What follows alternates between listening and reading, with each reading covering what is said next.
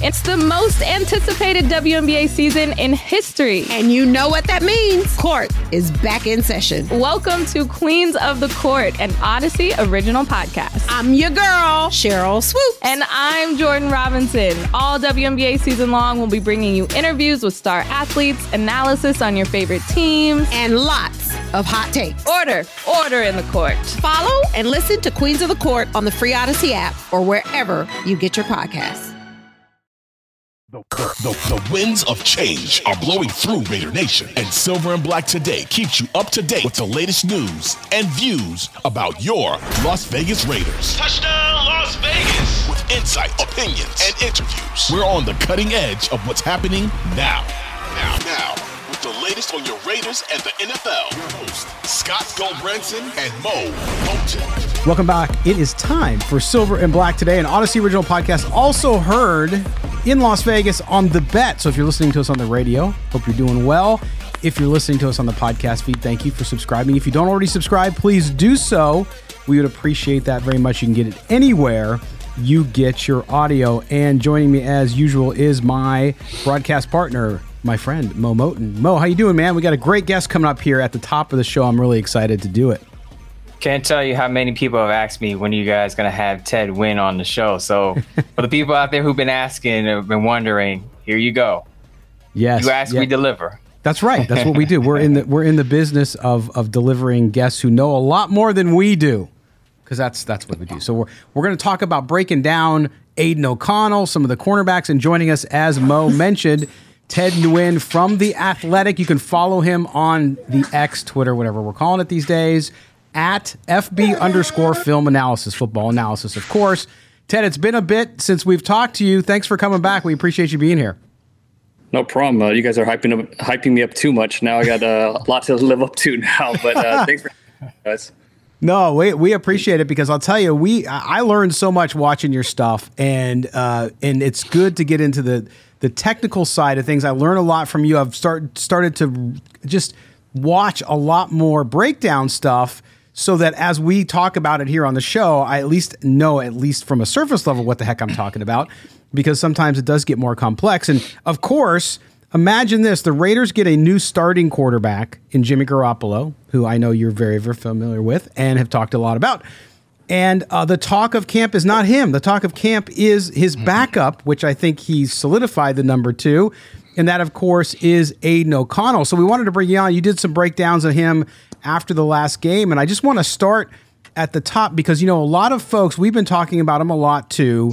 Both Mo and I have said, listen, this isn't a guy who's going to start for the Raiders, but as a backup quarterback goes and as a rookie goes, you have to be very encouraged with where he's at. When I look at his traits, when I look at reading defenses, the anticipation he has, it's pretty stellar for a guy with no experience in the NFL. What I want to do is get your sense from the various high level. When you look at Aidan O'Connell through 2 preseason games, right? That's all we got to go on, playing pretty simple defenses. What impresses you most so far, what you've seen? I love that he's able to handle this offense's pre-snap operation very smoothly. In this offense, it could be tough for even vetted quarterbacks to handle. I mean, there's a lot of responsibility put on the quarterback. There's a lot of different checks and options he could go to before the snap, and I thought Aidan O'Connell has just looked extremely smooth doing it. I know the coaches are thrilled with how he's able to handle the huddle. And, that's just very basic stuff, but he's done it at a high level for the Raiders.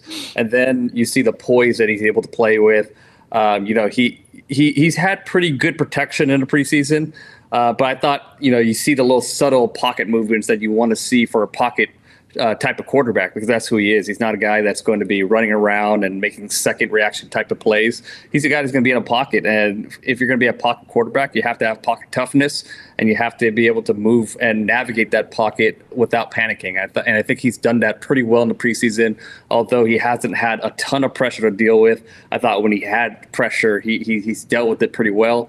And then the last thing is just his ball placement and accuracy. I mean, almost every single pass he's thrown in a preseason has been exactly where you want it.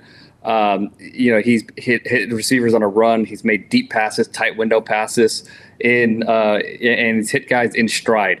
I think, if we're talking about negatives, I kind of we want to see where his ceiling is. And, we know that he has the traits to be a backup. I think, he's going to be at least an operable quarterback in the league. But the question is, how high is the ceiling? And one negative that we've seen from him in his preseason is he has missed some deep passes. And I've seen that in practice as well. And it could just be a timing issue. Maybe he has to work on timing with guys like Trey Tucker and that kind of deal. But it would be encouraging if you see him hit a few of those deep passes that he's missed. Ted, as far as Aidan O'Connell's pocket awareness, one thing I did tell Scott that impressed me, I don't know if you caught this, but there was one moment, I believe, in the first preseason game where pass rusher is coming at him. He pump fakes the ball, gets the defender to jump and throws it away. I felt like most rookie quarterbacks take a sack there and take a loss there. Him having the awareness that he's not going to outrun a defender, he has to be a little more crafty in the pocket and do things like that to get the ball away and not take a big loss. I don't know if that was something that was on your radar, but other than that, I know you take pre-draft notes of these prospects. Is there anything that you've seen out of Aidan O'Connell that surprised you, or is this what you basically expected to see out of him in the preseason so far? I didn't have extremely high expectations for O'Connell. I did like his motion. I did like his accuracy and his willingness to make big throws in the pre-draft process. But I'm not gonna lie to you. Like, I watched 20 games of O'Connell or anything. I watched him briefly, and and I did see some tools there. He kind of went where I expected him to, which is kind of mid-round, maybe a little higher than I thought he was going to go. But I just liked, I like that his poise translates into the NFL game so far. He didn't have a lot of talent to work with at Purdue, but obviously, this Raiders team has some receiver depth, and he's been able to play with some more talent, in the time that he's played during this preseason. Ted, I'll tell you, you talked about his ability and his mental adjustments, and that's where I've been really impressed with him. And one of the film that plays you broke down was around the pass to Keelan Cole over the middle in the red zone. That's okay, we got dogs too. That play where he was facing combo coverage, I think you said it was cover 2 on one side, cover 4 on the other against the Rams. And he had options. He had three reads to be able to do, and he went to the middle. It wasn't the easiest one, but he found Keelan Cole there, and he made those split-second decisions.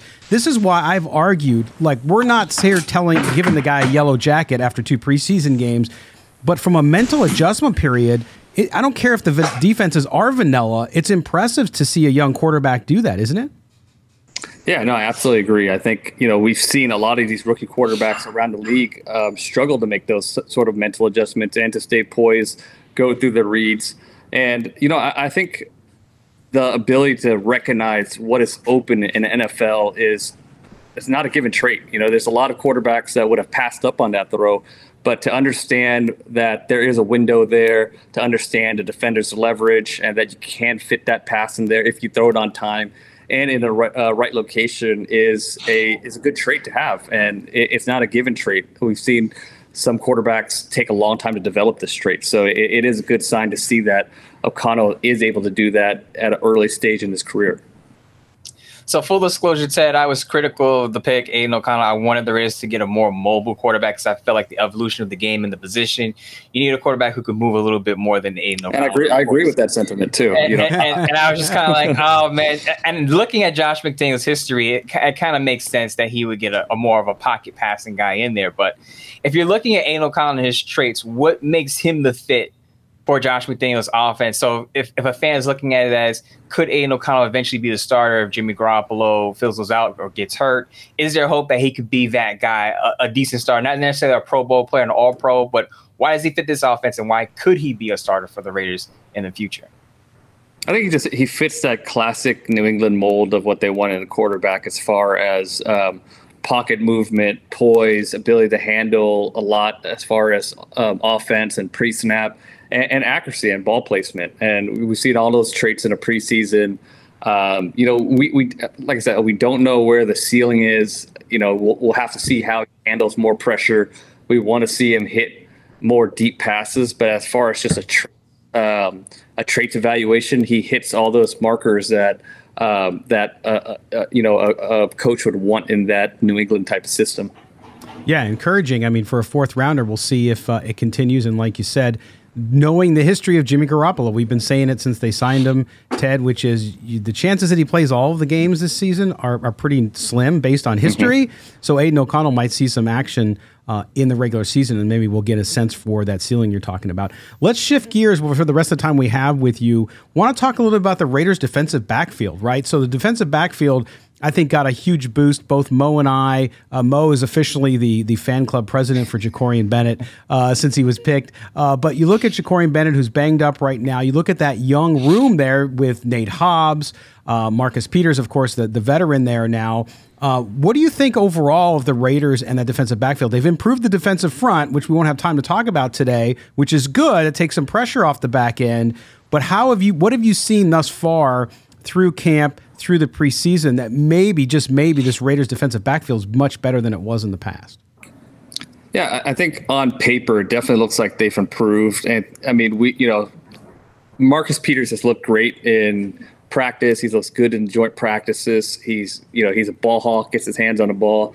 But, we don't know how he's going to hold up in a regular season when he's going to be playing receivers that can run, 4.3, 4.2 speed. Can he keep up and not get beat deep? I think that's a big question. I mean, we all know his smarts, but at the corner position on the outside, speed's important, and we have to see where his speed is and his athleticism is at this point in his career. But if he is a solid starter or better than a solid starter, then that take care of one side of the field, and then you have to worry about the other side. And when I've heard a lot of good things about Jacorian Bennett. Unfortunately, when I did get to watch them against the Rams, he was probably a little banged up at the point, so he wasn't getting a ton of reps with the number ones. But what I saw when he was playing the number 2s and 3s was he was locking them down. Like, he was not giving them any space to work with. So that's very encouraging. I mean, he's long, he's fast, he plays patient. So I'm pretty high on him too. We'll see if he ends up being a starter, because starting at corner as a rookie is a tough thing to do. But we'll see if he ends up being a starter. I think he will end up being the starter. But I think there's some other options that the Raiders have that could be solid too. I think I like the Duke Shelley signing when he signed. I thought he's looked good in preseason so far. David Long has starting experience in the league. We know Faison has starting experience in the league as well. So there are some options. And the good thing about having options outside is it puts Nate Hobbs in a nickel where he really thrives as well. So, like I said, we'll see where Peters is at when the season starts. But I think he's going to be at least a solid starter. And then they have some good competition on the outside, and we'll see who emerges. I think Bennett will end up being the guy. And if you are able to get a rookie starting corner from the draft, that's always a great thing to have. Ted, before we let you out here, I have to ask the linebacker question, because that's been the big question since this offseason started. What are the Raiders doing at linebacker, and how comfortable are you with this linebacker core? Darian Butler goes on IR, so his season's over. I wrote a piece that I think Drake Thomas has a shot, the undrafted rookie out of, I believe, North Carolina State, to make the roster. I think his run fits and run defense is pretty solid. What do you think about the linebacker group, and are you as nervous as I am about that unit? I think the defensive line is going to have to be really good. I've always liked Divine Diablo. I always thought, when he got playing time later rookie year, I like the traits and potential there. Obviously, he was hurt last year, but I still have some hope that Diablo could develop into a really good linebacker. But Spillane, he's looked good in practice and camps reportedly. But when I reached out to my Steelers people about him when he was signed, they did not have a lot of great things to say about him. Yeah. Everybody loves him, but traits-wise, there's a reason why he was, they let him go for nothing. So a little worried there. Hopefully Spillane can at least be a average linebacker, but it's a very thin group after those two guys. So it is it's probably the thinnest group on this Raiders team. Yeah, they're going to have, like you said, that defensive front's going to have to come through. And, of course, Chandler Jones hasn't been in practice in 10 days, so we don't know where he's going to be. So it'll be interesting to watch that. But make sure you follow Ted up on Twitter, because his stuff he sends out is just fantastic. It's great. It's educational. It's at FB_film analysis. Ted Nguyen, The Athletic. Man, thanks so much for joining us today. We really appreciate it. Thanks, Ted. No problem. Thanks for having me on, guys. Talk to you later. Yep. Take care now. All right, there you go, Ted. Always great stuff, man. It's phenomenal. I sometimes am in awe of people like Ted who can get into the X's and O's so deeply. Now I know it's his job. That's what you'll say out there, but nonetheless, he breaks it down really easily for people to do it. And his Aidan O'Connell stuff, and obviously as he said, like everybody, like we've been saying on this show. Hey, how high is the ceiling? We don't know. He's doing really, really well. He's got all the traits that make up a good NFL quarterback. We just don't know until we get a little bigger sample size. So first things first, one of Ted's recent pieces about how to look at one-on-one drills is very important for the people out there who like to look at those viral videos. Take a look at that column, because it'll tell you that you may not see what you're actually seeing, or the pros or coaches look at these one-on-one drills differently than we do from the outside. But the thing that stood out to me too, and I don't want to be negative, but he talked about Aidan O'Connell's deep ball accuracy. And that's one of the things that I had a concern about coming into the draft process, that yes, he can throw deep, but he's not the most accurate going deep. And as Ted just said, there were some misses he had at practice going deep. So I'm wondering during the season, if Aidan O'Connell has to get some time, are they going to rein him in? Not to tell him not to throw deep, because if a guy's open, you throw the ball down there 20 yards, whoever it is, especially if it's Devontae Adams.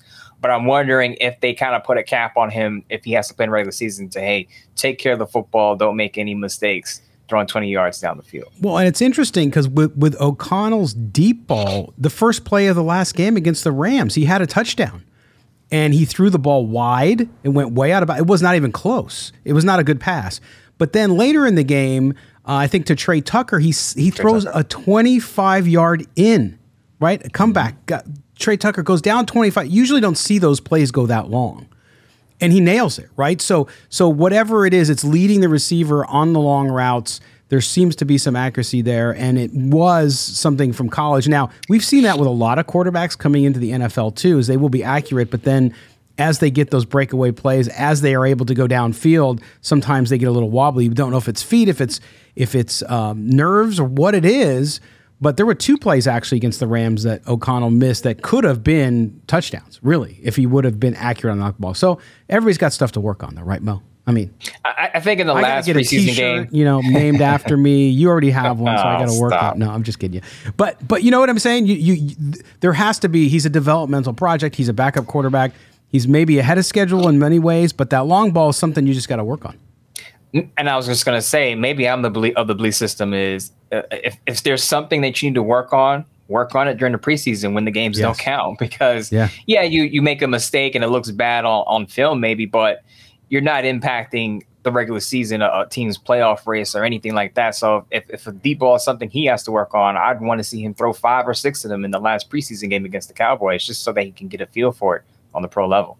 Absolutely. All right, we're going to step aside for our first break. When we come back, Mo and I will be back. We're going to talk about some of the roster moves and other Raiders news. Obviously, later in the program, too, the last segment we devote to you. The Raider Mailbag segment's coming up to end the show. So don't go anywhere. You're with Mo. You're with Scott. This is Silver and Black Today. What up, y'all? It's your boy Danny Green, 3-time NBA champ. You either rooted for me or rooted against me. Join myself and my co-host Harrison Sanford on the Inside the Green Room podcast. It's a podcast that brings you never-before-told tales from the locker room to candid interviews with basketball legends to breakdowns of what's happening in the NBA right now. Whether you're a diehard fan or casual about your hoops, this podcast brings you the game like never before. Follow Inside the Green Room on the Odyssey app or wherever you get your podcasts. Hey, Rob Bradford here. I have set out on a mission with my good friends at FanDuel to prove what I have known for some time. Baseball isn't boring. Now I have a daily podcast to prove it with some of the most notable people in the baseball world, screaming baseball isn't boring from the mountaintops, or at least agreeing to come on our show. Players, managers, GMs, and yes, even the commissioner of baseball, Rob Manfred. It has been a constant wave of baseball's most powerful voices. So join the revolution. Subscribe and soak in Baseball Isn't Boring. Listen on your Odyssey app or wherever you get your podcast. You'll be glad you did. Hey, everybody, welcome back to the second segment of Silver and Black Today, an Odyssey original podcast. Mo Moten, Skockle Branson with you. By the way, follow Mo on Twitter. He's lonely. No, I'm kidding. He's not lonely, but you need to follow him just because of his content and the conversation that ensues off Mo's Twitter handle. It's MOEMOTON. That's Mo Moten. Again, senior NFL writer at Bleacher Report. He's busy this time of the year just a little bit. And he's also the Raiders columnist up at sportsnot.com, which we're going to talk about his latest there in just a minute. You can also follow me on Twitter at LVGully. You can also read me on Sportsnot. Yeah, we're all part of the same family. Mo and I, chumming along on the web, writing stories. His are better than mine. It's okay. That's all right. I know. Oh, I would say that. But no, it's good. It's all good. But I did do a piece on Michael Mayer yesterday, so check that out if you missed it. Because Michael Mayer spoke to the press yesterday, so we wrote up a little deal about it. So anyway, enjoy that. But again, I want to thank Ted Nguyen from The Athletic for joining us in the first segment, going through that film breakdown. I love Ted. He's so cool. Cool as a cucumber, as they say. Learn a lot from him. But some great takeaways there about, and Mo, I think I sent this to you, but you heard about our new production assistant. You didn't have a chance. You were too busy on Wednesday to listen to the Silver and Black Blitz. But we have a new production assistant. His name is Finn O'Connor. And Finn recorded this for us. You want to hear it? Sure. Is a flutter over the lad who drops dimes and grows an impressive lip sweater. He's the Irish cannon, Aidan O'Connell. Have the Raiders found their pot of gold? All right, there you see. That's Finn. He's from Ireland. That's not Scott's me. always got something. Scott's shenanigans is what I'm going to call this. This is part of. He also recorded this for us. Just this is just a simple. O'Connell, the Irish cannon. There we go. Aidan O'Connell, the Irish cannon. All right. Okay, enough of the stupid. You never know. You never know what Scott's got up his sleeve. I try to be goofy sometimes, but anyway, let's get back to what we're talking about. So Ted, there, his stuff about Aidan O'Connell. Good stuff. The cornerback position. I mean, I hope the listeners and the viewers on YouTube enjoyed that because, we always try to bring good guests on that give a different point of view. People don't always like the point of view that our guests bring on. That's totally cool, but we're always going to bring them on. But in this case, it was good because I think from Ted we got the real objective view of Aidan O'Connell, which I think you and I have been on board with and pretty close to. Minus my minor trolling on Twitter X, whatever you want to call it. I've taken part in the Aidan O'Connell is the best quarterback in the AFC West. Oh, he's going to be Patrick Mahomes' rival this year. I've taken part in the trolling, but I would hope people understand that I am trolling and being sarcastic with those type of comments.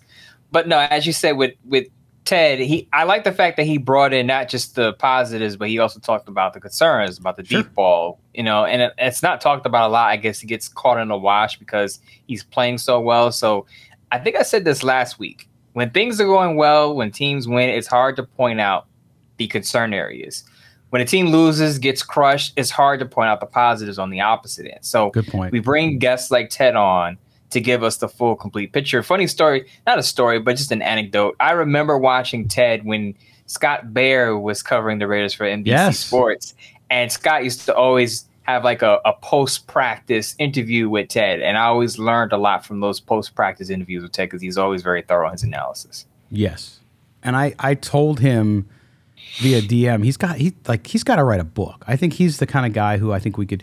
His 101 column that's up there now, I think he did a video too, like Football 101, Understanding Football from Your Couch or whatever it's called, is a great one, by the way. I think you mentioned it in the last broadcast, or the last segment, I should say, Mo. But a good stuff. If you want to learn some of the X's, and not all fans do, and that's cool. You don't have to. You don't have to dive deep into it. But if you enjoy it and you want to learn how to call out defenses and see what the offensive scheme is doing and all of that, I highly recommend reading his stuff. Mo, we talked about the defensive backs, but what I want to do now, up on sportsnot.com, and I'm put this up on the screen for those of you watching on YouTube or wherever else you're watching us, and Mo's column or piece on Sportsnot, he went into the Mostradamus mode, and he selected his 53-man depth chart predictions based on the first 2 weeks of the preseason. So we're going to run through that a little bit because I think you have some interesting takes here. And I know people who've read it have been already calling you out on Twitter. No, not that guy. No, not this guy, which is natural for football, right? So we get that. But we want to walk through some of these and talk about what they do. And we'll start with quarterback because that's a fast conversation. Jimmy Garoppolo, Aidan O'Connell, number 2, and Brian Hoyer, number 3. A lot of people want Brian Hoyer cut, Mo, but you and I agree on the value that he provides in that locker room.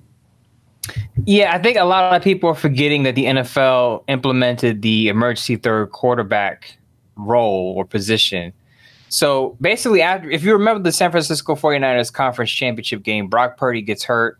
Josh Johnson gets hurt. So basically, Brock Purdy had to go back out there with a torn UCL in his elbow and play out the game, even though he couldn't throw the football.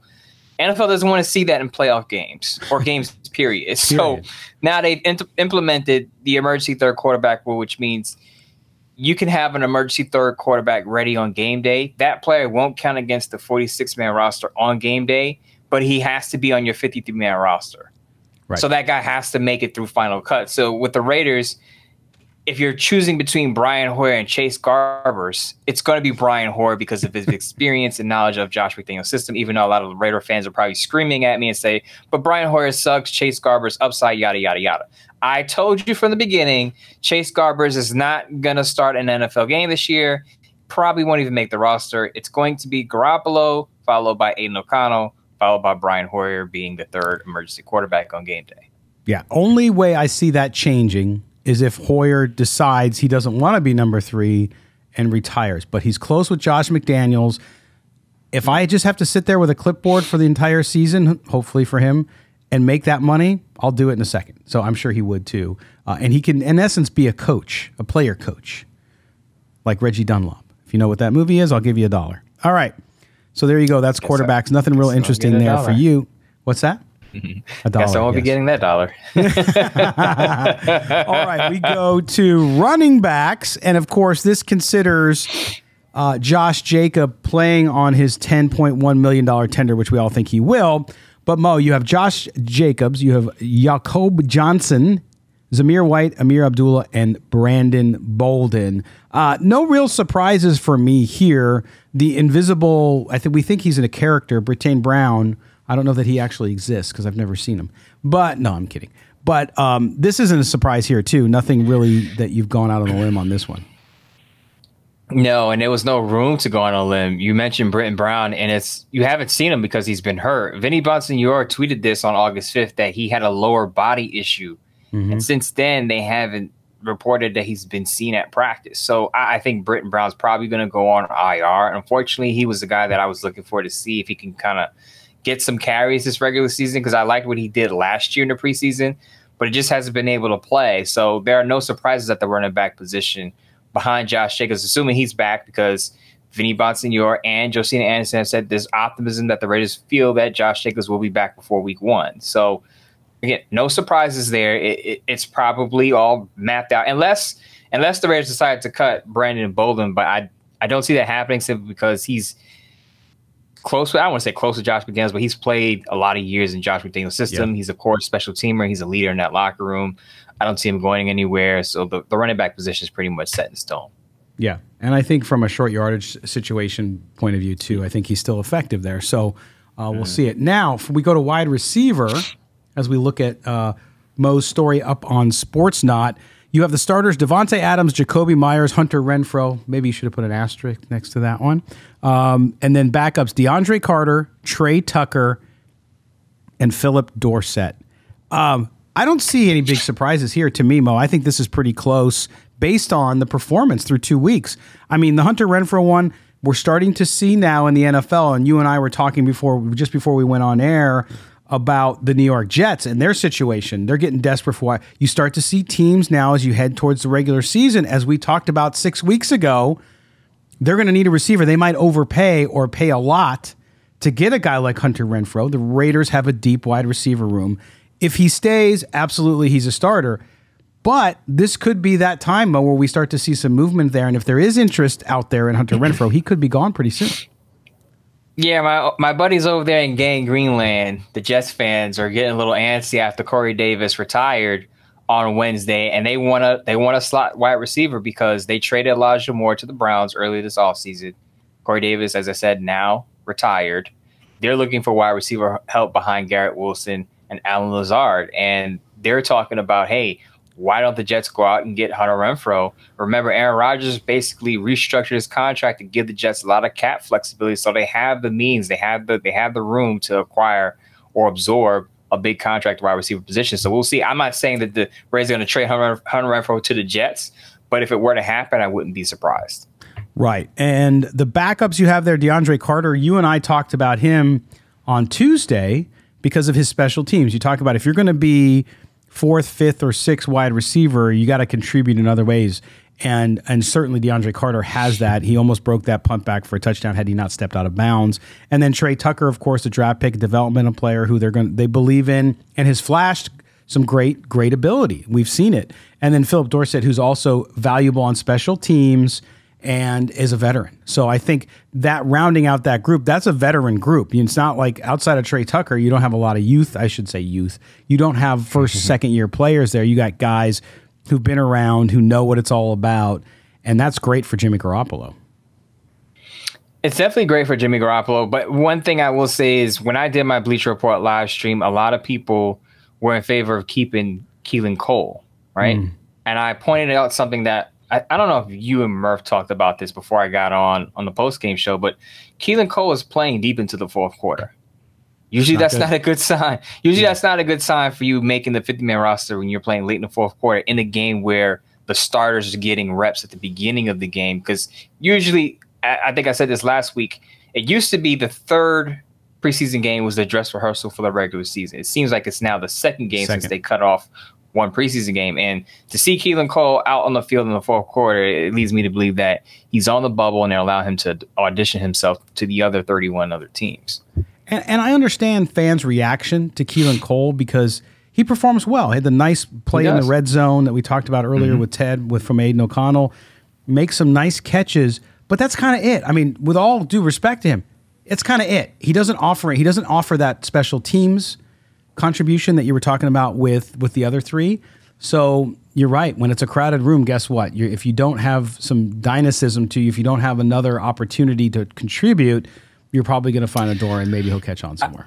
I actually think last year the Raiders kept 5 wide receivers. I think they're going to keep 6 this year. If DeAndre Carter is the special team, is the kick punt return specialist, and he's not much of a wide receiver, I can see them keeping Philip Dorsett because he offers that speed that Trey Tucker can offer, but he's more reliable at this stage in his career because he's a veteran. Trey Tucker, as we saw, still has those drops. So if you want a veteran, speedy wide receiver who's reliable, you're going to lean on Philip Dorsett in that sense. Right, and I also think you'll see Trey Tucker involved in that kick game too. I think he'll be working in with DeAndre Carter as a mentor there. That'll be fantastic for him. So, all right, so now we're going to move on and we'll show you Mo's next picks here. Tight end starter Austin Hooper. I know a lot of people are going to get upset about this one because everybody's Michael Mayer. But as I wrote about on Sportsnaut yesterday, which we talked about on the show last time, Michael Mayer's doing well, but he's going to need a couple weeks. You have a former Pro Bowler in Austin Hooper sitting there, and I think you don't put the pressure on the rookie unless he's just completely balling out and a freak of nature, which I think he is athletically. But as he talked about yesterday at the press conference or Monday on the press conference, and I wrote about in the piece, he's learning a lot. It's a complex offense, so I give him 3 or 4 weeks before he starts putting up maybe some numbers and really feeling comfortable. And the coaches feel comfortable with him until he maybe can move into that tight end 1 role. But Austin Hooper there and Cole Fotheringham, I thought has had a great preseason and a great camp. Those are the 3 tight ends. Talk about them. Yes, I agree with you there. A lot of people are going to say, put Michael Mayer out there, put the rookie out there. He's the better player. And I'll push back on that a little bit and say, look, he'll be out there with Austin Hooper in 2 tight end sets at the beginning of the season. He'll be more of a pass catcher early. I think he'll refine his blocking abilities. He'll be able to get on the field a lot more in that sense. But as far as the complete tight end, Austin Hooper is that right now, and he's the veteran.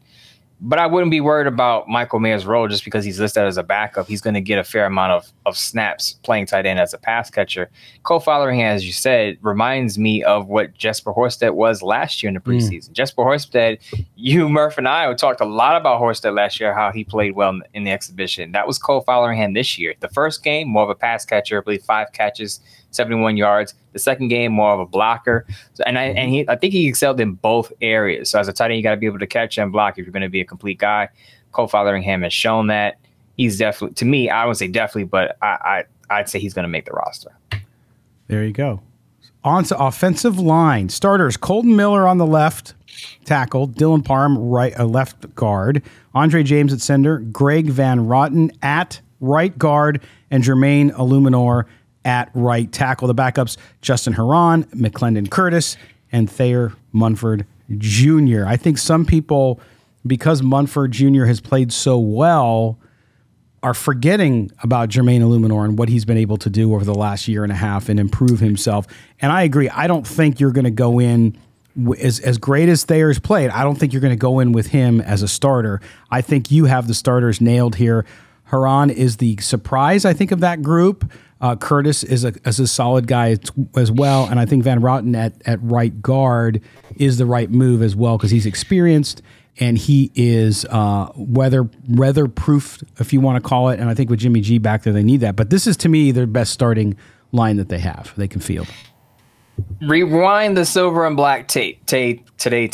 I talked about Greg Van Roten when the Raiders signed him. He was kind of an underrated signing, but I said I watched him with the Jets. I watched him with the Bills. I called it right away that he was going to win the right guard job because Alex Bars, to me, just not a starting caliber player, more of a backup utility guy. I don't even have Alex Bars making a roster. He was cut last year. Right. I think the Raiders picked him up out of desperation because, remember, John Simpson hadn't panned out for the Raiders. Richie Incognito retired, so they had limited options at guard. So they picked up Alex Bars to kind of fill a hole in that offensive line.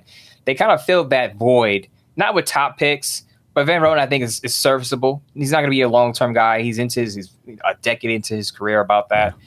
And then I have McClendon Curtis making a roster because of his experience at right guard. He has, I believe, 30 starts at right guard at Chattanooga. He has about 7 starts at left tackle and I think 1 at right tackle or right guard, one of the two. I mean, left guard. But left guard.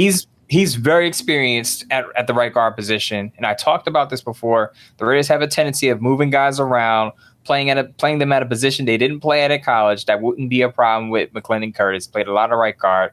I think, although he's not going to start, I think he makes the roster over Alex Bars. There you go. So the offensive line, and I think I feel pretty good about the Raiders' offensive line and the rotational guys they have there should they need them. We go to the defensive line now, Mo, and this is one that we've been watching closely throughout the preseason because they've done such a great job. But you look at the starters here. If you're watching on the screen, you can see the story and the list. Starters: Max Crosby, Bilal Nichols, Jerry Tillery, and Chandler Jones. Chandler Jones, if he's healthy, no doubt about it. Backups: Tyree Wilson, Byron Young, Neil Farrell Jr., Malcolm Kuntz, Matthew Butler, and Jordan Willis. Jordan Willis could be starting at that end if Chandler Jones isn't back, or Malcolm Kuntz could be starting at that end. I know everybody wants Tyree Wilson to play away. We've been saying it for weeks and weeks here. It's probably going to be week 3 or 4 until he's really going to pick up some snaps. He might get some snaps here and there early on, but don't expect him to contribute. You still on board with that? Yeah, I'm definitely still on board with that. He was at the second preseason game against the Rams, but he didn't suit up. But he was on the field before, which means he's probably going to play in that last preseason game. That's one of the main things I'm going to be looking at in that last preseason game because you're going to see a lot of third stringers and guys who are probably not going to make the roster. I want to see how Tyree Wilson looks coming off that injury, and I think it'll be a bit of an indication of how much he's going to play in the first month of the season. So I'll be looking out for that. But back to your point about the defensive end spot. As you mentioned, Chandler Jones, been nicked up, not at practice. So if he's not ready to go, it's going to be Malcolm Kuntz and or Jordan Willis. And that's why I have Jordan Willis making a roster. I think he's made a statement in the preseason to make the roster. He's a veteran. And while he's not Chandler Jones or Max Crosby, he's a decent fill-in for the short term. I would probably prefer to see Malcolm Kuntz simply because he was a 3rd-round pick. Yeah. And there's been a lot of buzz about him this offseason, and he looks like a much better player than last year when the Raiders barely put him on the field.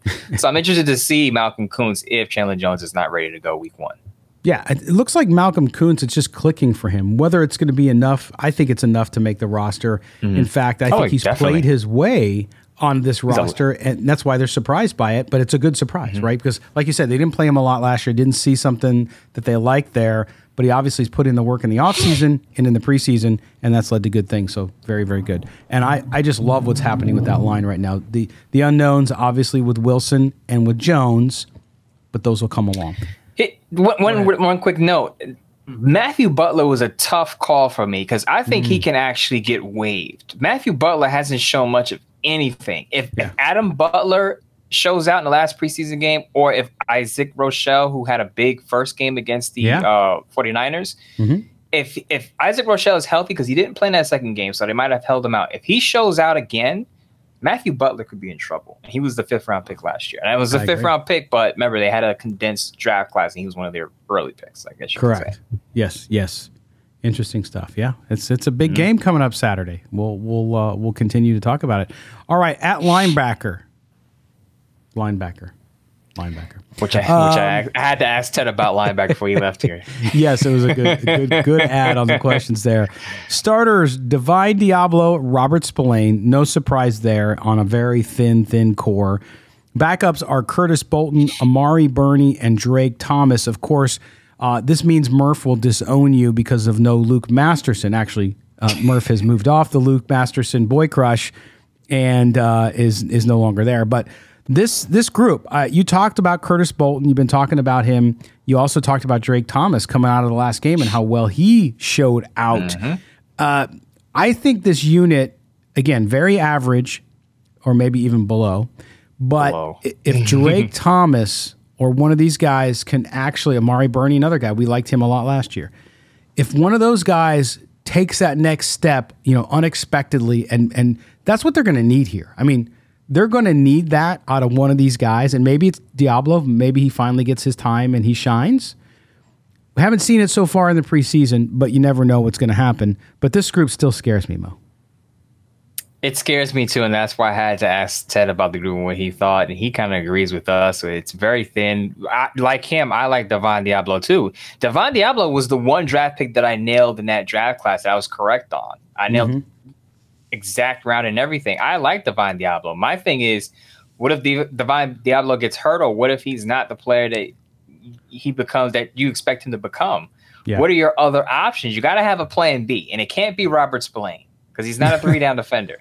Too slow. And while I like Amari Burney, he is a 6th round rookie. So I think by the time we talk again, it's a good possibility that the Raiders are going to make a move for a linebacker. I'm not breaking news here. I don't have any inroads. I don't have any sources.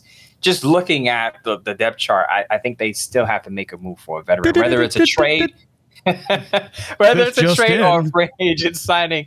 Because let's remember, they brought in Jalen Smith, but he wound up going to the Saints. So it's clear to me that they're interested in a veteran linebacker. Could be Kyle Van Noy, in my opinion. Patrick Queen. Did you hear that? Patrick Queen? I've tried. Come on. You've exhausted I've tried, and they're not listening to me on the Patrick Queen stuff. Not. Unless they're just waiting to cut down day, which is Tuesday, August 29th. We'll see. Last quick or quick deal at the very end.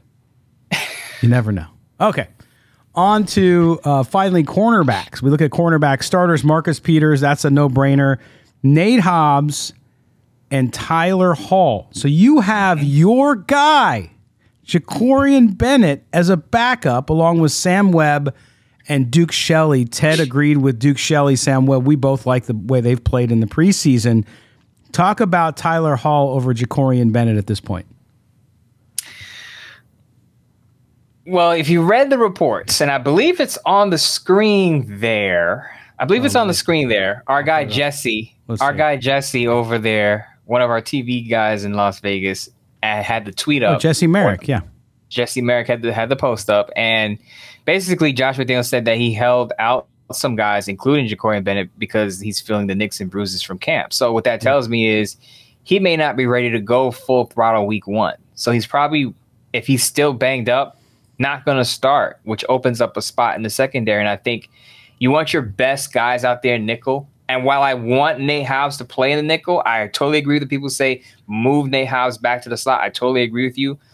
But I think I pointed this out in the postgame show. Tyler Hall has played a lot in the slot. He's played both safety positions. Yeah. So if I can have Nate Hobbs and Tyler Hall on the field at the same time, I'm fine with that. Now, I know some people say, well, put Duke Shelley out there. Duke Shelley, I know he played outside last year with the Vikings, but a little small. There could be some, matchup issues there. I like the way Tyler Hall has been playing the preseason. It's kind of been under the radar, interestingly, but I think he's had a pretty solid preseason. So if you want Nate Hobbs on the field and you don't necessarily want to plug him into just the slot role, you can play him outside and have Tyler Hall playing the nickel until Jacorian Bennett comes back. And then when Jacorian Bennett comes back, you move Nate Hobbs back to the slot. Thanks, Coach. We got it. Hey, look, Patrick Graham, hit me up. I'll be a defensive backs coach, Patrick Graham. If you want to hit me up, my number's out. I won't say my number on air, but 1-800 Midtown Mo. 100 Midtown. I'm definitely available to coach the defensive backs. He'll even quick side story. When I was in high school, I wanted to be Charles Woodson so badly, but I knew I didn't have the height for it. But I love defensive back play. I would drop everything I'm doing right now to coach Raiders defensive backs if I had an opportunity.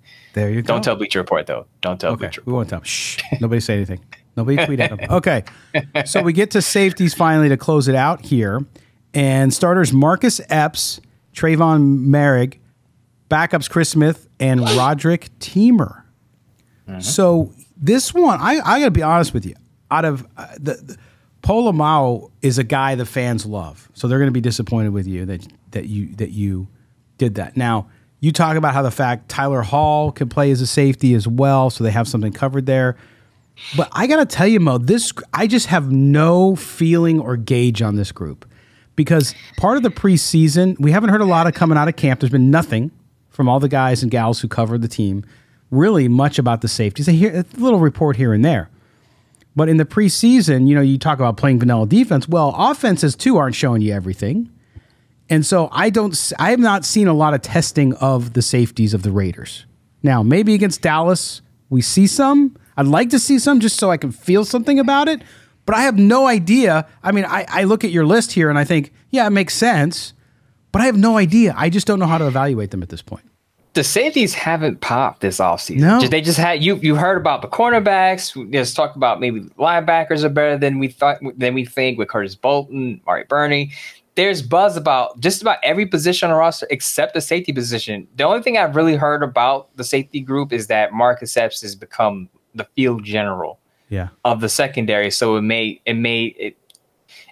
it less likely the Raiders are going to re-sign Daron Harmon. Yeah. Because if Marcus Epps is that veteran leader on the back end, that was Daron Harmon last year. Yeah. So that's what we're hearing, that he has control of that type of kind of a captain role there. We're just waiting to see if Trayvon Merrick, that's the big thing. Can he bounce back off of a down year and be the player we saw as a rookie where he showed flashes? Yeah. Now, a lot of people push back on me and say, put in Isaiah Polamalu. Our guy Rock Raider 585 says, no, put in Isaiah Polamalu over Roderick Teamer. And I tried to explain it in the piece that Roderick Teamer is a core special teamer. He is one of the top special teams guys on that roster. I don't see him being expendable because of his veteran, I want to say leadership, but his veteran experience. And as I said with the wide receiver position, if you are a back end guy, you have to be able to contribute a lot on special teams. And that's what Roderick Teamer does. Where I could see Isaiah Polamalu sneaking onto the roster is if they want to use him as kind of like a hybrid linebacker safety.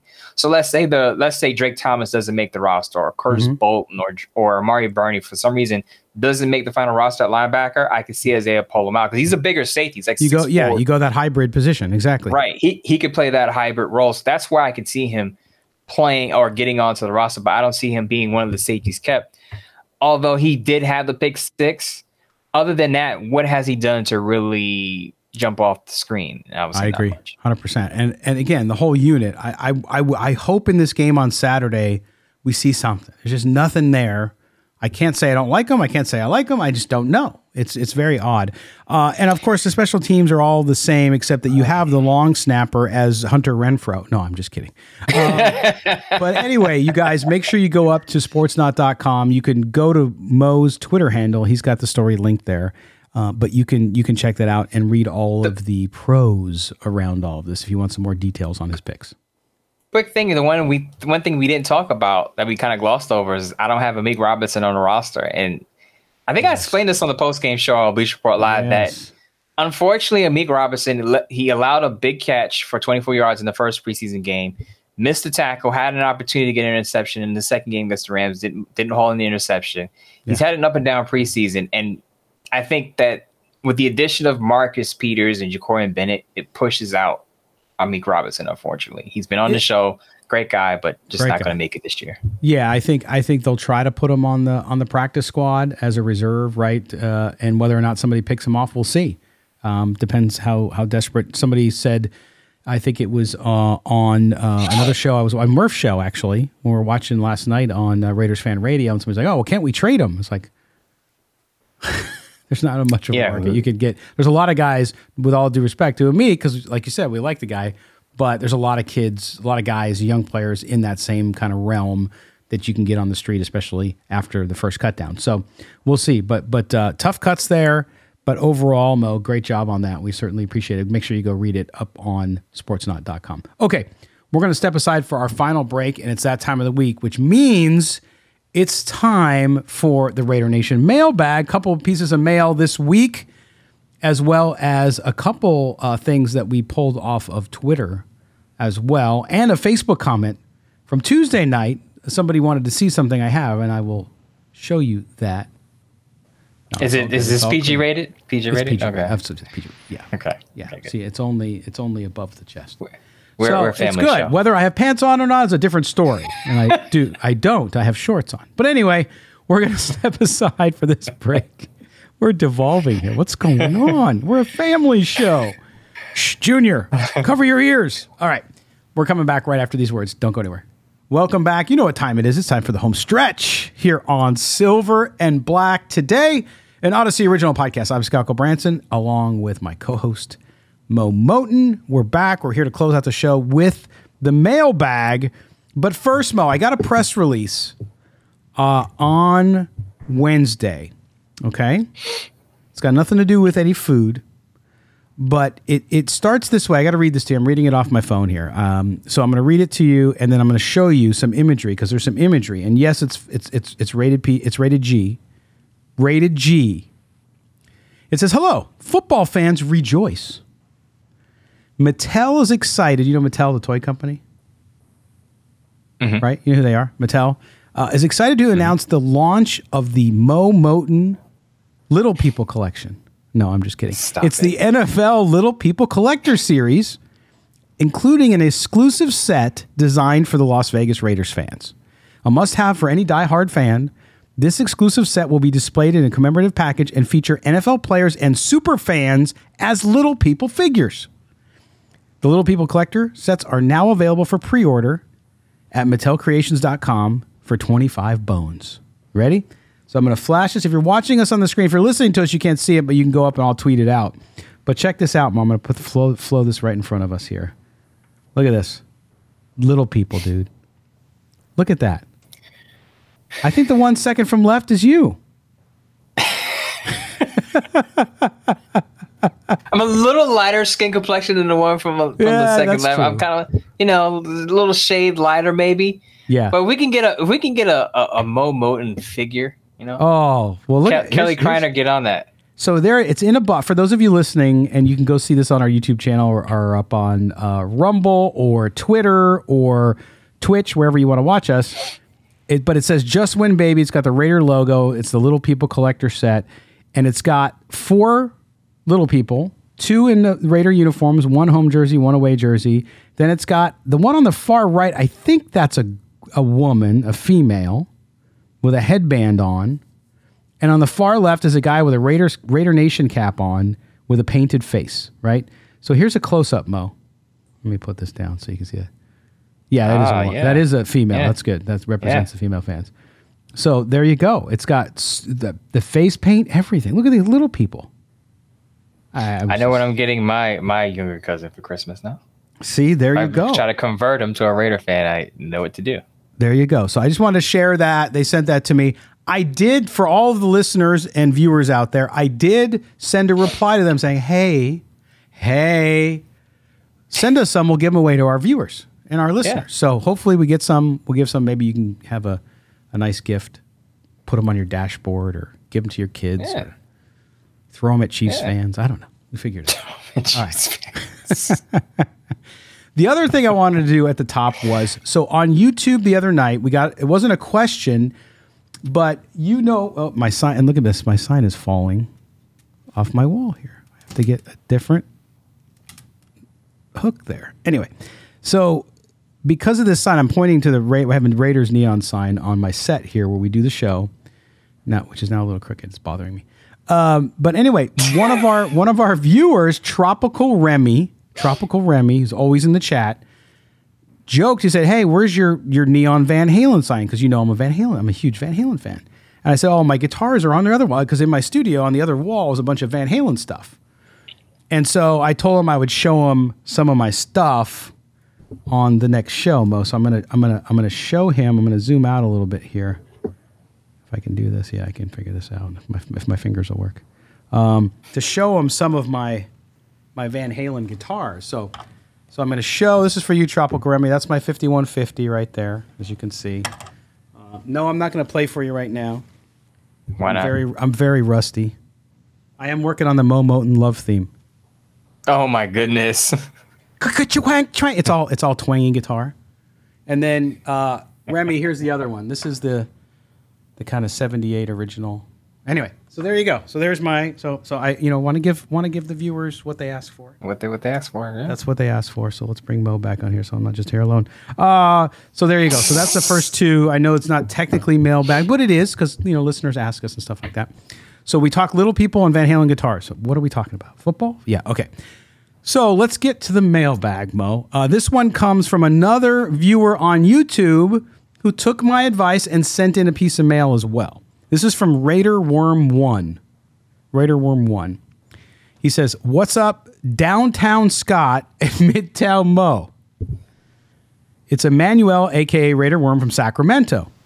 I love the show and the year-long Raiders content. I've been listening to you guys since 2019 on Raider Nation Radio when I couldn't decide if I should listen to Scott and get Dr. Jen bars or Q's Built bars. So I bought both."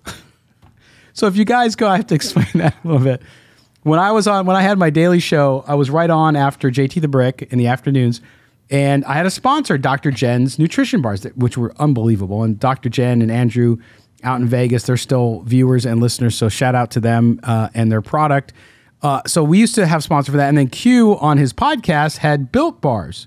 So that's what Emmanuel's referring to about that. But he says, my question is, do you guys think there will ever be a time when NFL would let running backs get drafted out of high school so the player would play more in their prime and get a good second contract, or maybe put running backs on a run count, kind of like they have pinch counts on pitchers in Major League Baseball? Thanks. By the way, Mo,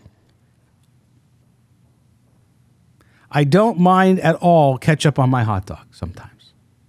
Emmanuel. Automatically, his name is Emmanuel, right? Emmanuel. Yes. Emmanuel is a Hall of Fame listener just off of that comment alone. Thank you, Emmanuel. Raider Worm 1, whatever you want to be called. That is an excellent comment. Forget everything else in that email. The fact that he puts ketchup on his hot dog and he's fine with that is excellent. Well, he didn't tell us he might be 13. I doubt it. Raider Worm might be 13. No, stop it. That is not. No. Raider Worm, you broke my heart, man. You broke my heart. But anyway, his question about NFL running backs. Coming out of high school, look, they don't let any football players come out of high school. You see it in college basketball only. Every other NCAA sport except for baseball. And in baseball, just for knowledge purposes, in baseball, you either have to come out right after high school, but as soon as you start college, you have to stay until you're a junior, okay? Which is basically the same rule in the NFL and with college football. Basketball is the only one where you can be one and done, right? As far as just going into the draft. The NBA will take you in the draft. So Mo, I don't ever think we'd see that because an 18-year-old kid is not a 21-year-old kid that's been through a college program, including weightlifting, including nutrition, including growth, just maturity as you age and become a full-grown man. It takes some time. So I don't think we'll ever see that. As far as the run counts go, I don't see how that could work. Look, there's nothing wrong with these guys. I understand the empathy for them to say, well, geez, these guys, they're doing this. But again, it's the market demand, it's supply and demand. As long as there's running backs coming in every year, I don't see it changing anytime soon unless we go back to 1950s, 60s football like Vince Lombardi and the 5 yards in a cloud of dust. I just don't ever see it happening, Mo. Yeah, I don't see them changing the rule for one position. Right. So I don't think they're going to be this rule for running backs that you can come out of high school and everyone else you got to do 3 years or has to stay 3 years of college. That's just not going to happen. One rule is not gonna differentiate from one position to another. But someone brought up an idea that, and I don't think this is going to happen either. But someone brought up the idea: why not they just get rid of the franchise tag for running backs? And again, that goes back to my argument that they're not going to give special treatment to one position over another. It's just not going to happen, though it would make sense because then the running backs can test for agency without the fear of being tagged. And someone else said, why not running backs come into the league, their rookie contract is only 2 years instead of 4, because the point is made that the running back's best years are consumed by that rookie contract. So if they're out of their contract after the first 2 years, they're still, 24, 25 years old, still in the peak of their prime. And teams aren't looking at them like, oh, that guy has too much mileage, 4 years of mileage of 250 plus carries versus 2 years of 250 plus carries. Teams wouldn't look at that guy sideways and they'd still pay him. But it's just hard to give, again, going back to my point, it's just hard to give one set of guidelines for one position and everyone else is following a different set of guidelines. And not only that, but I have to remind people that, remember, the NFL players are in a union, the NFL Players Association. Mm-hmm. They negotiated this. They negotiated the structure of the franchise tag, how it works, the contracts. Because remember, the NFL was having problems.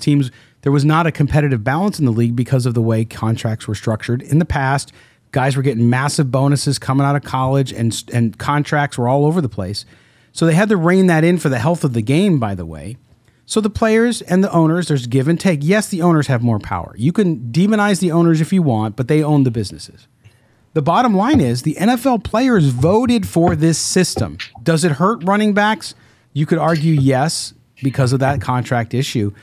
But Mo, it's not. It's like saying, hey, I will buy that car for $5,000, and then you buy it and drive it off the lot and say, whoa, wait a minute. Now it needs tires or it needs this. I need you to give me some more money back for that car because I didn't know all these issues we're going to have. It doesn't work that way. They made it's collective bargaining agreement. It's good for 8 years. Okay, and it's only in its second year, third year.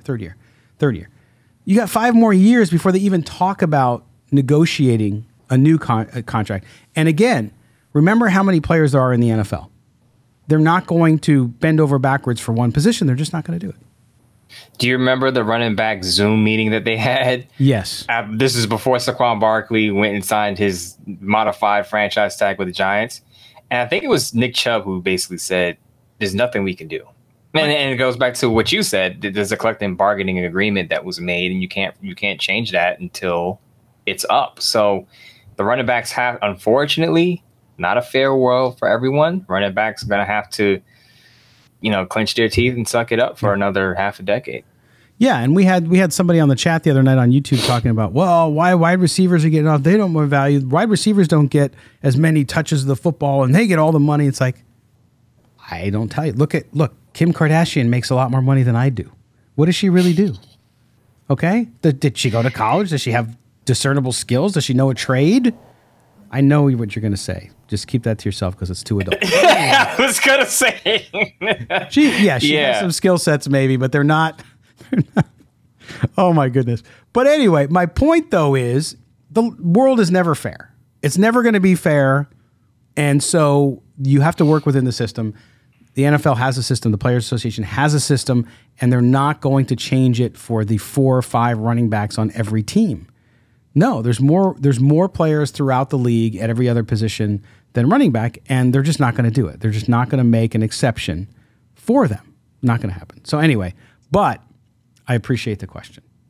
Scott, if you want to get on Kim Kardashian's level, there is a way, but you may have to risk your job security to do it. No, that's okay. Oh man, I don't know. To be a celebrity today, I saw some video of some guy jumping in oil today. He thought it was a good idea to get likes on Instagram or something, and then it starts burning all of his orifices, and he's not feeling so good. So what people will do for fame, is pretty insane these days. But thank you, Raiderworm1, Emmanuel, for your email, except for the ending. And keep putting ketchup on your hot dog, Emmanuel. No, if you are. I'll see you on ESPN 1320 on Tuesday with D'Lo and KC. All right. We go to our friend Gary Harkenreader again, of course, because Gary is on our Mount Rushmore, and he is. I got a question today. He says, "Hey, I watched the show today. I think he was talking about Tuesday. Also read your piece on Trey Tucker. He may be simply trying too hard.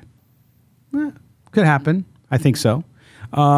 Anyway, my take is that I think Jermaine Illuminor is the Raiders' new Denzel Good. Mumford starts at right tackle. Heron is gone because Dave Moneyball Ziegler keeps Curtis and Wagner. Later, Gary." I'm going to let you take this one, Mo, because I know you disagree with all of that.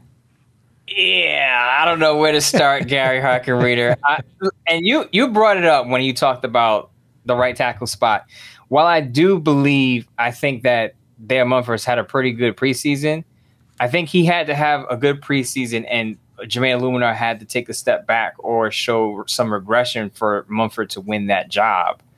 And I don't think Jermaine Illuminor has skipped a beat after having a pretty good 2022 season. So I think Jermaine Illuminor holds on to the right tackle spot, and Theo Mumford is the first off of the sideline. Now, as far as it goes with, I do agree with Gary saying that McClendon Curtis makes it. So we do have some common ground there. But with Dalton Wagner, I think he goes to the practice squad.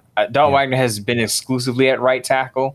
So are the Rays going to keep 3 right tackles? You know, I know Jermaine Illuminor has some position versatility where he can play outside, he can play left tackle.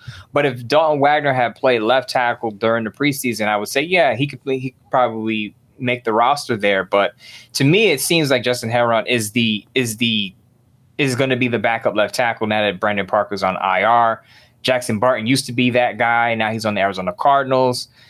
Remember, just keep in mind, Heron played under Josh McDaniels in New England. He had a serious knee injury last year. He's coming back off of a serious knee injury, and he has Patriot ties. I'm not saying that automatically grandfathers him into a roster spot, but being that he's been the primary guy but as the left tackle this year with Colton Miller out, he's probably going to make the roster and be Colton Miller's backup in the regular season. All right, Mo got me. He finished right when I was drinking my Gatorade. Gary, as always, man, we appreciate you. Thank you very much for your notes. And by the way, Gary sends multiple emails a week, which I enjoy because he's always got good stuff and it's funny. Sometimes it's just stuff between him and I, but he is a great, great listener and a good friend to Mo and I, so we appreciate it. And Gary, even though we disagree, we'll see who's right. Man, we're on common ground with McClendon Curtis. So I'm pulling for McClendon Curtis to make it. We got some common ground. We'll see how the tackle positions shake out, though, because a lot of fans, actually, Raider fans out there, disagree with me about Justin Heron making the roster. Yeah, I don't. I see what you've seen, and I like it. All right, our last mail of the day. It's a short one, but we'll get to it here, and it's to Mo. It says, Mo, Hunter Renfrow, trade or nah? What can we get for him if we are to trade him? That's Dave in San Jose. Dave in San Jose, thanks for your mail. Mo, what do you think? Hunter Renfrow, we talked a little bit about it earlier. What do you think? You said one time it was 90, then it went down to 50%. What do you think now with what you're seeing, like with the Jets and some of these other teams really starving for wide receivers, especially in the slot spot? I'm going 40% now because if you read the reports, Hunter Renfrow is banged up. I don't know if you saw Tashawn Reed tweeted this, that he was on the practice field, but he was wearing a red jersey. No, that's the no contact jersey. Usually mean a player is hurt or dealing with some type of injury. What team is going to trade for Hunter Renfrow now that they have to pay a fully guaranteed contract and he's banged up again? He was banged up last year. Coming off an injury last year. Right. And he's banged up again. So that hurts his trade value. Yeah. Now, unless the team is completely desperate, maybe the Jets feel like, we're fine with Hunter Renfrow. If he's banged up for the first 2-3 weeks of the season, we just want him on the roster for the long haul because they have Super Bowl aspirations. But other than that, his trade value just keeps taking hits. He's coming off of an injury-riddled season, didn't have a lot of production, didn't see him in the preseason, and now he's hurt again. Yeah. I don't think they're going to... If they do trade him straight up, you're getting a day 3 pick for him. Right. Probably a 5th rounder, which is what he was coming out of Clemson. Right. And so that's where I think the decision comes down, Mo, is because of the money, the $14 million, they're going to have to decide, do we risk keeping him, meaning if there's not a lot of interest out there, do we risk keeping him or do we try to find a partner who'll give us anything? And so we can offload, even though they're going to take some of the hit. offload the salary, because that's what it comes down to. And it's unfortunate because early on it seemed like he was really, really doing well in camp and all the reports, which is great because all the other teams, all the other GMs, they're seeing the same reports we are. And then it suddenly came to a halt with the red jersey and the being held out of contact. So we'll see. And he hasn't played in the game, as you said. So there's no live action. There's nothing to go by, no recency, which definitely hurts his value. So I think Dave in San Jose, I might move mine to 50%, Mo, but I think 50% is as high as you can go right now based on the facts that you just gave. If the talk about Hunter Renfrow is that whatever he's going through right now is minor, I could see a Super Bowl caliber team still acquiring him because they're saying we don't need him necessarily for week 1 to 4. Right. We need him for the playoffs. As long as he's healthy by the time we get to January, we're fine with that. That's the only way I see him getting moved. And even then, you may have to package him with a draft pick, maybe package him with a 5th or 4th round pick to get a higher draft pick. Right. But with the way Trey Tucker's had his ups and downs, and if you're not going to use DeAndre Carter much as a slot wide receiver, then you kind of need Hunter Renfrow. Yeah. Right. So I've come off of that strong prediction that he's definitely going to get moved. While I still think it's a possibility he could be moved, it as I said, his market just keeps dropping by the week with the injury and just seeing what he did last year, which wasn't much. Right. And I think, like you said, they would sort of need him. I think Jacoby Myers there, obviously. But I think, too, and I know it's starting from Jets fans and Jets websites and shows talking about Hunter Renfrow because they're in desperate need, but they also have the salary cap space. So it's not a bad guess of a spot that might be open for him to go to or a team that might be interested. We don't know for sure. We're not reporting that. We're just saying it would make a lot of sense there. So we'll see. But anyway, Dave, thanks again for your message. Always good stuff. Time to close out the show. I know we went a little long today, but we had the roster to go through and the great interview with Ted. Man, we are just kicking it. I'm telling you, I love our listeners and our viewers just giving us great ideas for content, trying to bring you great guests so you guys enjoy the show. And the feedback's been great, Mo. I'm proud of what we're doing here. I'm proud of you and what you're doing with the T-shirts. I should say we're doing with the T-shirts, getting charity. I didn't show them on the show, but remember, go buy your Midtown Mo shirts. Go buy your Irish Cannon shirts. $4 from each one goes to the One Nation Foundation, Murph, Swag Jeff, and Michelle, and what they do for Raider Dad, what they do for the Blitnikoff Foundation, and others. So make sure you go do that. Also, DC4L Custom Tees. Of course. That's the guy that's pushing the merch. If you want to find it, that's where you're going to find it, DC4LCustomTees.com. Yes, and by the way, if you go and you order anything on their site, so you want to go order a different Raider shirt, I mean, of course, you're going to toss in our shirts. I say our shirts because we're promoting them and it was our idea, but it's all going to charity. We don't make a cent off it, by the way. But if you want to order one of his other killer Raider Nation t-shirts, because you listen to or watch Silver and Black Today, is going to give you 10% off. So you just use SNB today as the discount code on any shirt, and you get a 10% discount. So make sure you do that. So we're giving you.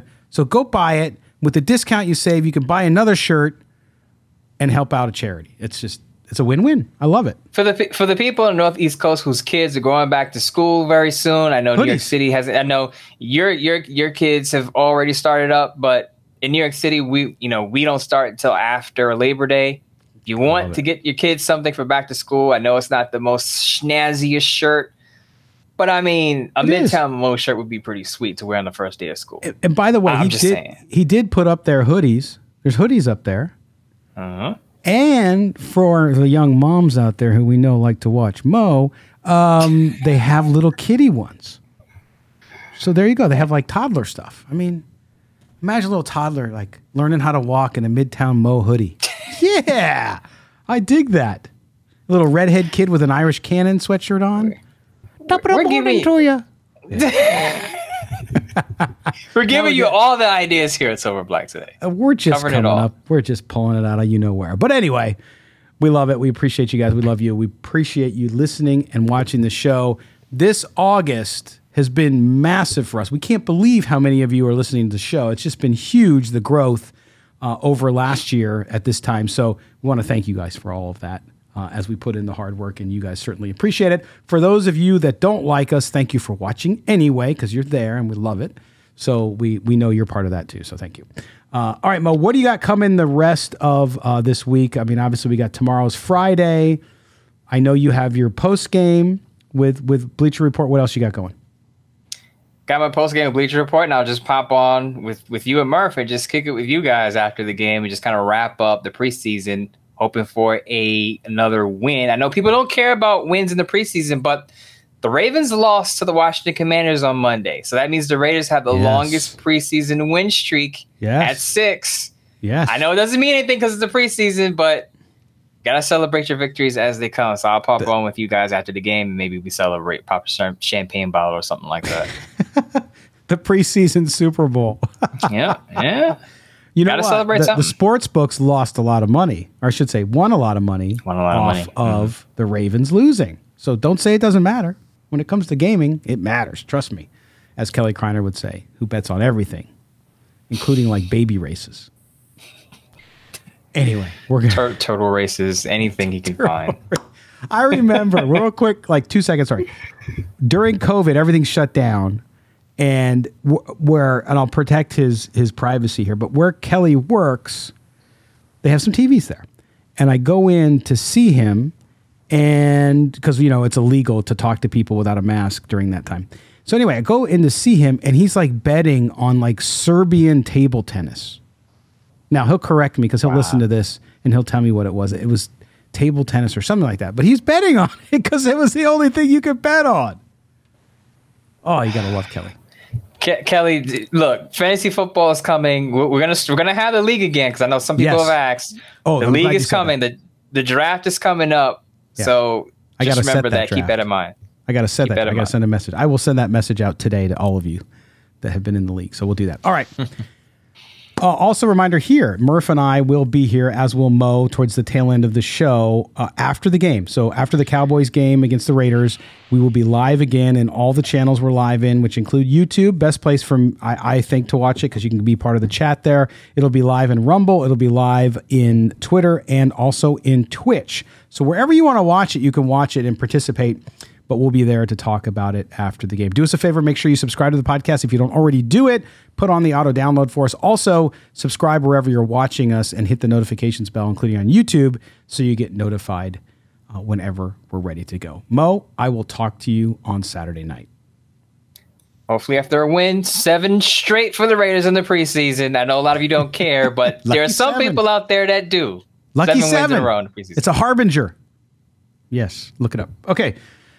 For Mo Moten, for our I can't say crack again. We got in trouble with that. For our producer, our really good producer, Mike Robier, and for me, Scott Branson, your host, this has been Silver and Black Today, an Odyssey original podcast. Also heard on Sunday mornings on The Bet in Las Vegas. That's our radio show. We appreciate you guys being with us.